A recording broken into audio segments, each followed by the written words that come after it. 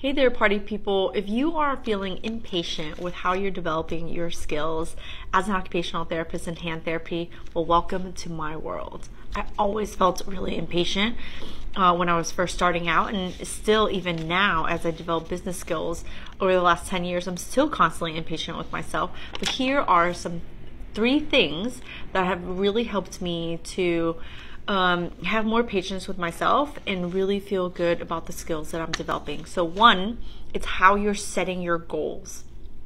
2 is getting laser focus on things that you want to focus on and that you're good at and some that you're not good at, right? So it's really about how you laser focus into certain things. And then number 3 is about taking action. Hey, thanks for listening to Huang's World podcast. If you are brand new to the hand therapy world, head over to my website, www.handtherapysecrets.com, where you can get started with some of our free guides and paid programs for both OTs and PTs diving into the world of hand therapy. Or if you've been listening for a while, watching on our YouTube channel, and you think you could benefit from developing and moving your career further along in hand therapy, reach out to me and my team at info@handtherapysecrets.com and tell us exactly what you're looking for.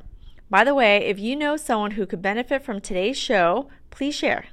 Thanks. See you on the next episode.